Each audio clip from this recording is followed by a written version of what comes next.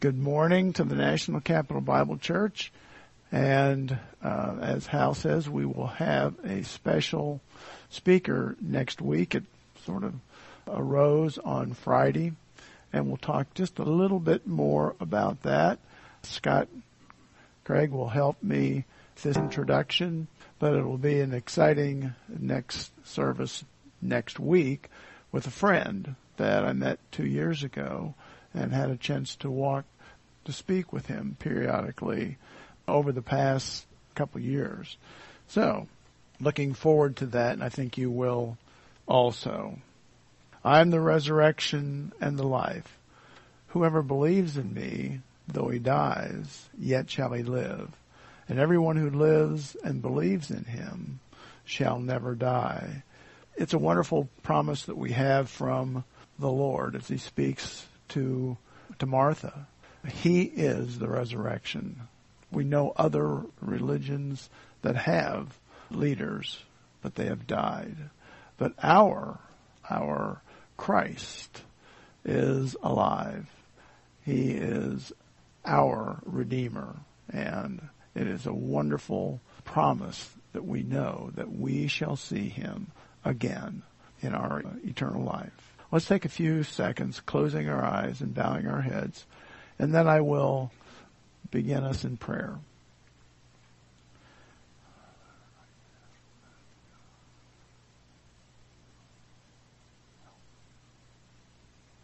Heavenly Father, we're thankful for the remarkable opportunities that we have to come together in this church, in our family church. We're thankful, Father, that you have provided for us the Word of God that provides us with messages that help us to learn more about you. And while we learn more about you, we praise you, and we're thankful for who you are. We're thankful for the Lord Jesus Christ, who is our Savior, who has given his life on the cross, preparing for our spiritual life, beginning in believing in his faith, in his work on the cross. We pray, Father, that we will continue to learn more about you. We will continue to be thankful for the Lord Jesus Christ's work, his finished work on the cross for us. And we simply have eternal life by believing in his work for us. We ask for your blessing upon our service this morning. In Jesus' name, amen. Part of our worship service includes our opportunity to worship the Lord in giving. We have often mentioned this, but it's one of our opportunities to express our love to the Lord. The Apostle Paul teaches us about giving. And in 2 Corinthians 9, verses 6 through 7, he says, "He who sows sparingly will also reap sparingly, and he who sows generously will also reap generously. Each one of you should give, just as he has decided in his heart, not reluctantly, nor under compulsion, because God loves a willing Christian, Christful, gracious giver." Dear Heavenly Father, we're thankful for this opportunity. It's truly an expression of love. And we're thankful the way that you bless us, Father. We may express that blessing through giving. We ask for your blessing upon our gifts this morning. In Jesus' name, amen.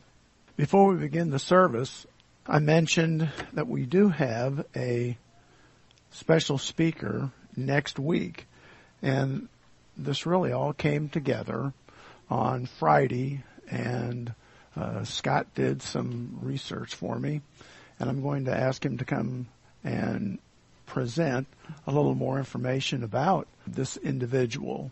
But before he comes, let me just say a few words here, saying that in April 2019, I was able to travel to Israel. I was invited to participate in a Christian leadership seminar at Israel's Yad Vashem, which is their Holocaust museum. And that's where it was held. I was there for probably about 10 days, and it was an opportunity for them to teach us about the Holocaust events that occurred. And it was truly a wonderful opportunity.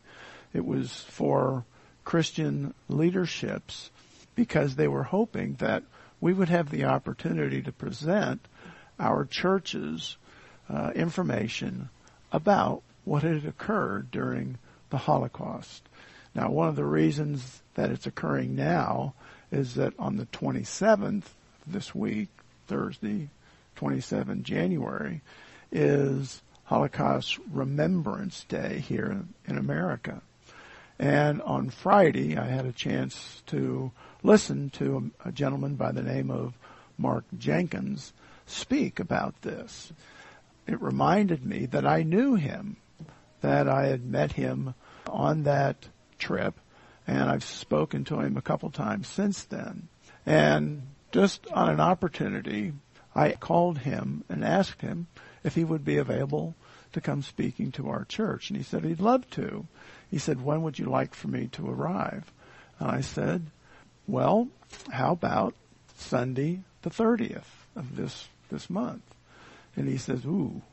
He says, I usually have a pretty full month calendar. He says, let me see. And he says, it's remarkable that I'm available on the 30th Sunday. So I asked him to drive up to us. He lives down by Richmond, and he plans on joining us on this coming Sunday. One of the reasons that we're taking a little more time introducing both Mark and Terry Jenkins is that I would certainly invite you to be here next Sunday. Invite friends that would be interested in this, or those who don't have an interest, bring them anyhow. But it's an opportunity for us to have someone speak to us. He's a friend, but he loves to talk about Israel, about the relationship that America has with Israel. And of course, it's a blessing for us as well, because we understand that we are told that those who bless Israel will also be blessed. And therefore, it's important for us to continue to remember who Israel is, and we should have a relationship with them, which brings a blessing to us. Israel is God's nation, even though they are not devoted to Him right now, but that doesn't mean that we're part of any of the conflicts that they have. We continue to pray for them and hope that the gospel will continue to be found with them and that many of them will believe. Our call for worship today is in Psalm 13. This is a psalm that is written by David, and it's only 6 verses, but it has 3 parts. And this psalm is called a lament, but what it does tells us is that God cares for us, and God, even during challenges, problems for us, God is there, and we are going to encounter difficulties, adversities. Verse 1, Psalm 13. How long, O Lord, will you forget me forever?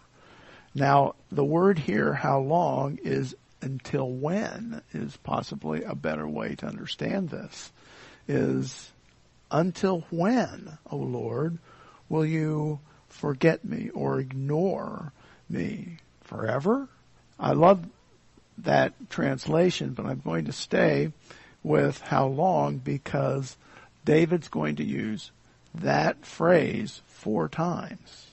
So we begin, how long, O Lord? Will you forget me forever? How long will you hide your face from me?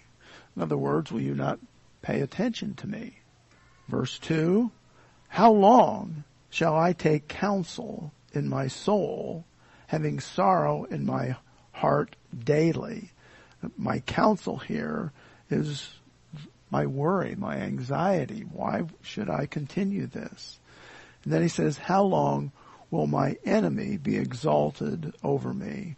And we may not think we have an enemy, but we do have one, and that's Satan and the cosmic system. And so every day we face problems, adversities. And so this is applied to us. Verse 3, consider and hear me, O Lord my God. Enlighten my eyes. In other words, help me to understand who you are and what you're doing for us. Lest I sleep the sleep of death. Lest my enemies say, I have prevailed against him. Lest those who trouble me rejoice when I am moved, when I stagger or fall. And so David is expressing the problems, the challenges that he has every day. And then in verse 5 and 6, and you can see that we have 3 different sections here. And 5 and 6 is the last part, is that we should not be despaired, but have hope. Verse 5, but I have trust in your mercy. This is chesed, and it means his love. For I have trusted in your love. My heart shall rejoice in your salvation, your deliverance. I will sing to the Lord because he has dealt bountifully with me. He has provided for us. All right. I enjoy these Psalms because I think they are a way for comfort and encouragement to us. David was a human. He encountered many difficulties. We do as well. And he expresses his problems to the Lord, knowing fully well that God provides for us and he loves us and he is part of our lives. All right. Let's now turn in our Bibles to 1 Corinthians. We are very close, hopefully today, the end of chapter 7 in 1 Corinthians. This is a lengthy chapter, but it has a great deal of information for us that Paul teaches us.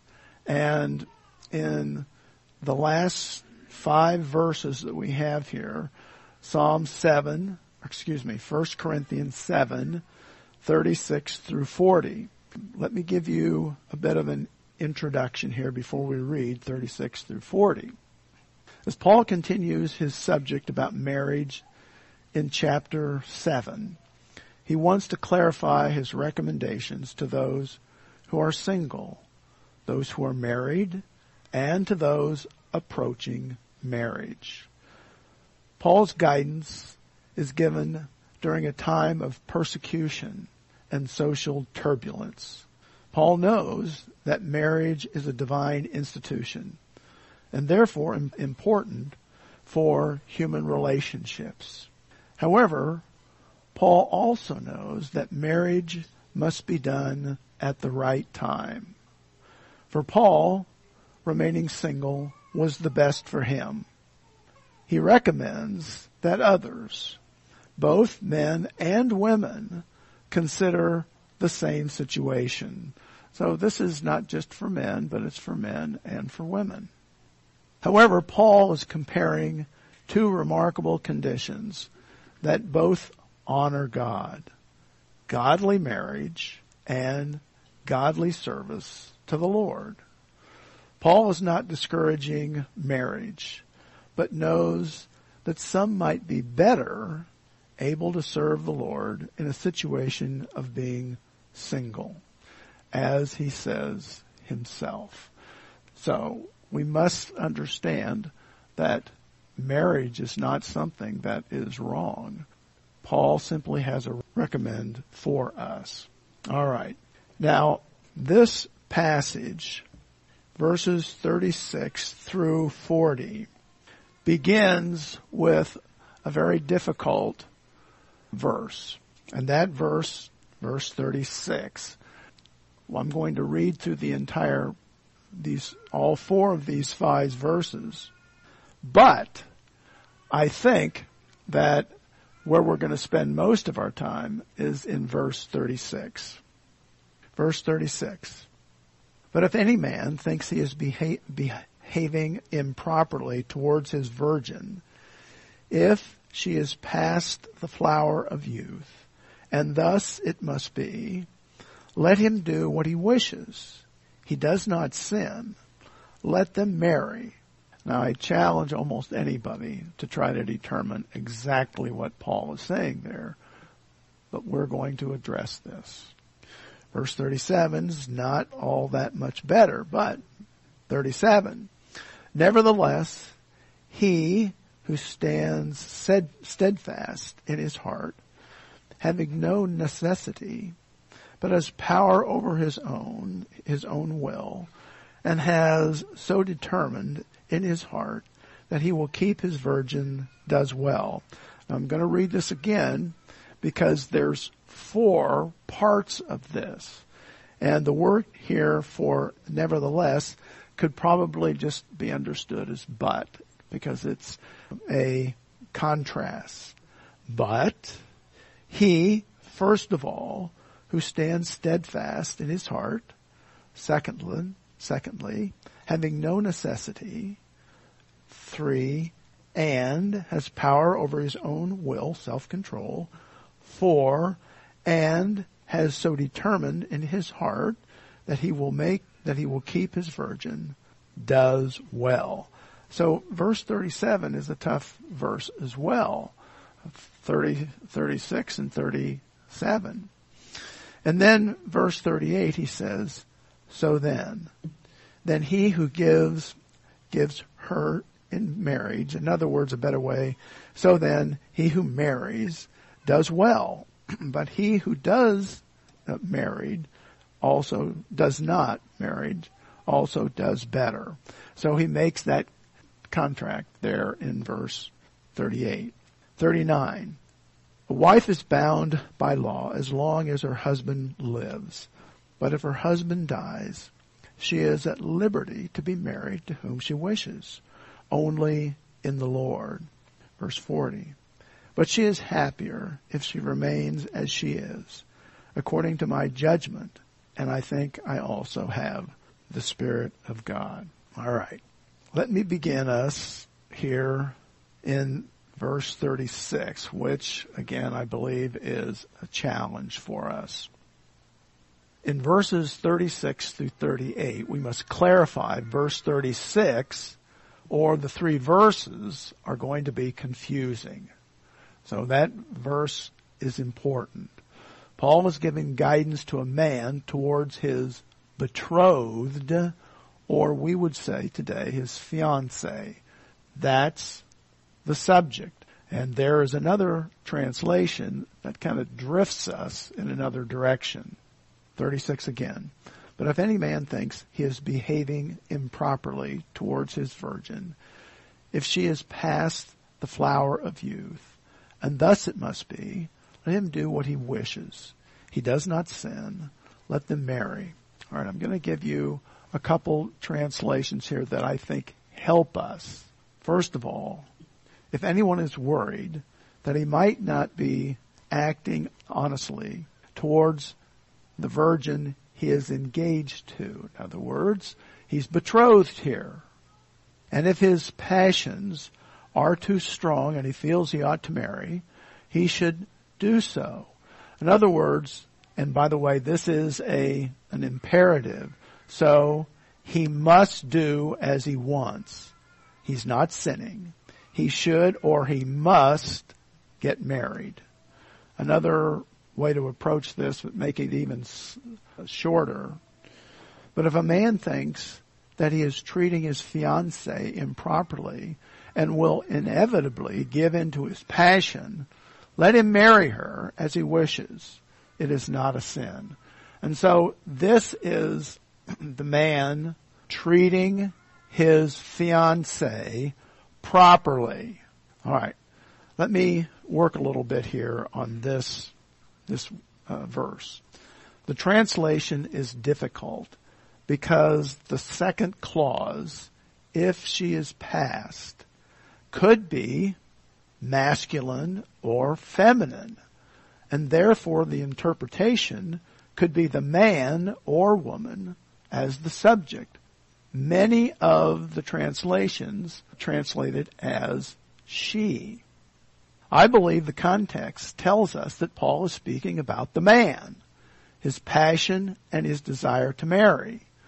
The topic is not about the woman being past the flower of youth. None of those words, past, flower, or youth, are found in the text. That is a interpretation that tries to describe the woman. Paul is speaking to the man who has a decision to make. The age of the woman is not involved. The New American Standard Bible refers to a father and his daughter, and that misses the mark completely. The word daughter is not there. So those of you who have the New American Standard Bible, it's an excellent translation, but here it's a problem. And not only is that translation difficult, but we also have the same difficulty in the New King James Version, because there's a decision made by those who edited this, say that it's a she, and Paul is not discussing that in this context. He's talking to the woman. And so to bring she in here causes us a problem.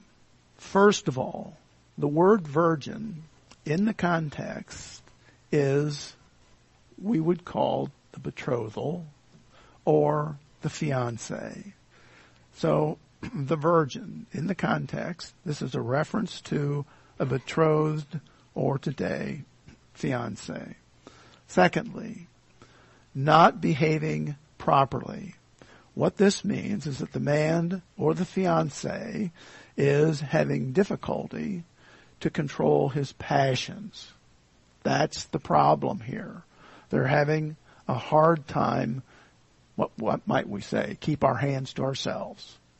3, the phrase, if she is past the flower of youth, we need to come up with a different translation. We could say, and this is still fairly wooden, we would say, if he is past the critical point. And the critical point here is his ability to hold his passions. Another way of understanding this is if his passions are too strong. In the Greek text, the person can be masculine or feminine. The context is better to continue with the masculine as the subject, not the fiancé. Again, past a flower is not a translation, but an interpretation. And that's what we find in many of the versions. 4, if the fiancé wants to marry, let's just say if the man wants to marry, then he must marry his fiancée. Paul uses an imperance here, an imperative. So he says, if you're passionate about this, marry. 5, previously, Paul said it was better not to marry, if possible. Why? He gave a couple reasons. Because of the current persecutions and because of marital responsibilities. 6, Paul again ensures men and women that marrying is not wrong. It's not a sin. It's part of the divine incitations. 7, if the man and woman desire, if they have a passion to marry, then Paul uses an imperative. You must marry. And so this is Paul giving an opportunity to make a decision here. Now, 1 Corinthians 7:37. Nevertheless, he who stands steadfast in his heart, having no necessity, but has power over his own will, and has so determined in his heart that he will keep his virgin, does well. And again, trying to stay as literal as possible, we sometimes make difficulties in the translations. So let's look at this. And remember, I said that if we if we understand this, we would say that first of all, let me just go to the first translation here. But the man who has settled the matter in his own man's, first of all, he's made up the decision in his own mind. Secondly, who is no under compulsion. Secondly, and has control over his own will. And 4, who has made up his mind not to marry the virgin, his betrothed. This man also does the right thing. So there is, in verse 36, if you have a desire to marry, marry. Here in verse 37, if you believe that same passion doesn't appear, then he says, don't marry. Another way to look at this, a little bit shorter. But if he has decided firmly not to marry, and there's no urgency, and he can control his passion, he does well not to marry. Now, you might say that this is common sense in either situation here. Yes, but probably very often things get a little bit lost. Let's look at some points here for 37. First of all, in this verse, the man is not driven. He's not passionate to marry. And that may be a problem. Secondly, previously, Paul has given reason for both men and women not to marry. So it's not only the man here. Third, this is not a man abandoning the woman at the altar, but having reasons not to marry. 4, Paul says that the man is better to remain single. And that's what he expresses in verse 37. The opposite was true in 36. 5, once more, the New American Standard Bible addressing a father towards his daughter is not found in the context. It's a word that's not found in the text. But the editors have decided that they think that maybe we're talking about a father addressing his daughter. But nowhere in chapter 7 is Paul talking about parents. He's talking about a man and a woman and their marriage. Verse 738, Psalm 738. So then, he who gives her in marriage does well, but he who does not give her in marriage does better. Now, we need to kind of work on this because the word here for marriage can probably be better translated simply, so then he who marries does well, but he who does not marriage does better. I think that's a better way to understand this. So, another translation here. So then, he who marries his betrothed does well, and he who refrains from marriage will do even better. And so sometimes in these translations, it helps us to try to bring them into a better understanding of what the author, Paul, is trying to say. Another way, so the person who marries his fiancée does well, but the person who doesn't marry his fiancée does even better. That's what he's saying. So in 38, remember, Paul has reasons for not marrying at that time. He anticipates persecution and marital difficulties because of the historical situation. Secondly, we might not have the same reason that Paul provides, but we face other situations as well. This book, 1 Corinthians, is not only for the Corinthians, it's for us as well. And there are many different situations throughout the world. And sometimes we might say, well, I'm not so sure that some of this applies to me. Well, it may apply to the entire world, but not you. And other times it may apply just to you and no one else. But Paul is providing us, and God the Holy Spirit has provided it for us so we can apply it, we can understand it. So Paul is not opposed to marriage. It's a divine institution, but a total service to God. A service to God is better, is what he's saying. And then finally, today, we must not discard marriage, but realize that it is a very serious decision for us to make. All right, verse 39. In verse 39, we have really another paragraph. A wife is bound by law as long as her husband lives. But if her husband dies, she is at liberty to be married to whom she wishes, only in the Lord. All right.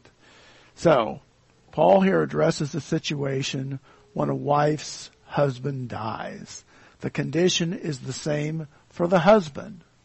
But I believe Paul uses the example of a wife, which gives her the same freedom as a man.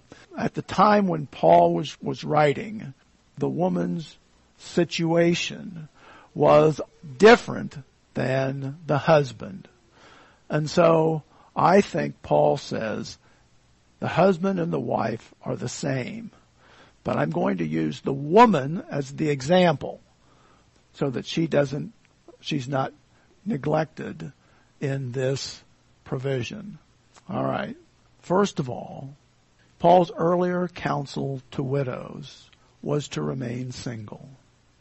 In that previous context, Paul stated that those widows did not have self-control. Here, in verse 36, he's talking about a man who doesn't have control. So, in the previous context, which was verses 8 and 9 and verse 7, Paul stated that those widows did not have self-control. Therefore, they should marry, just like the man's direction is. 3, in this context, Paul implies that marriage should be long life, should be lifelong, broken only by death. And so, as far as Paul was concerned, is that marriage is to be forever. 4, here in verse 39, Paul states one constraint to the widow. The remarriage must be to a believer in the Lord. That's who the husband should be. Must be a believer. Wonderful recommendation. But we have today problems where people make decisions the otherwise. Well, I don't think I gave you these other translations here for 39. A woman is bound to her husband as long as he lives. But if her husband dies, she is free to marry anyone she wishes. But he must belong to the Lord. He must be a believer. Or a woman is lawfully committed, just as a man is. A woman is lawfully committed to her husband as long as he lives. If her husband dies, she is free to marry anyone she wishes, but only if he is a believer in the Lord. So those are wonderful recommendations for us. And by the way, that we would say that Paul makes it a mandate. All right. In Corinthians 7:40, Paul is going to finish his guidance here in chapter 7:40. And he is speaking now to the widow. But she is happier if she remains as she is, according to my judgment. And I think I also have the Spirit of God.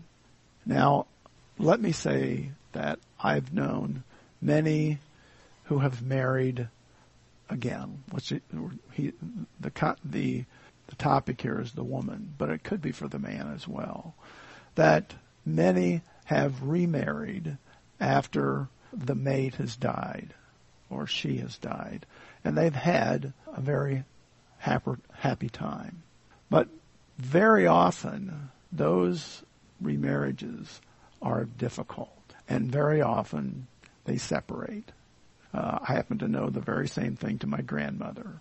I'm not going to go into any of that situation or any others, but Paul simply is saying, if you have lost your husband and you're happy, stay that way. And so that's what he's saying here in 40. Translations, yet in my judgment, she is happier, if she remains as she is. And I think that I, too, have the Spirit of God. Another way of ending that chapter or that verse. But in my opinion, it would be better for her to stay single. And I think I'm giving you counsel from God's Spirit when I say this. So, Paul desires both the married and the single to be happy. Paul believes that a widow can choose another husband and find happiness. However, Paul adds that in his judgment, the widow would be happier if he remains single. Now, the widower should make that decision. Paul is making a recommendation, but this is certainly not a mandate should someone remarry. For the advice was not only from God's desire, but also his leading by God the Holy Spirit.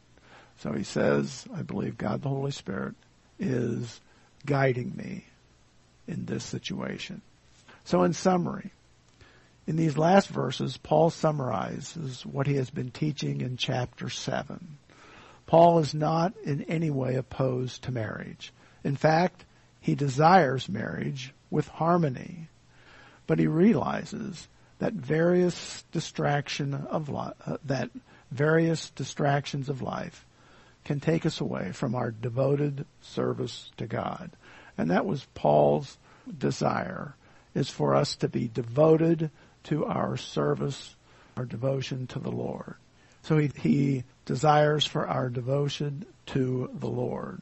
And so our application here is that Paul wants both single and married to realize the importance of devotions to God. Those who are married must support each other in their spiritual lives. If we're single, he believes we have an opportunity to devote ourselves to our service to God.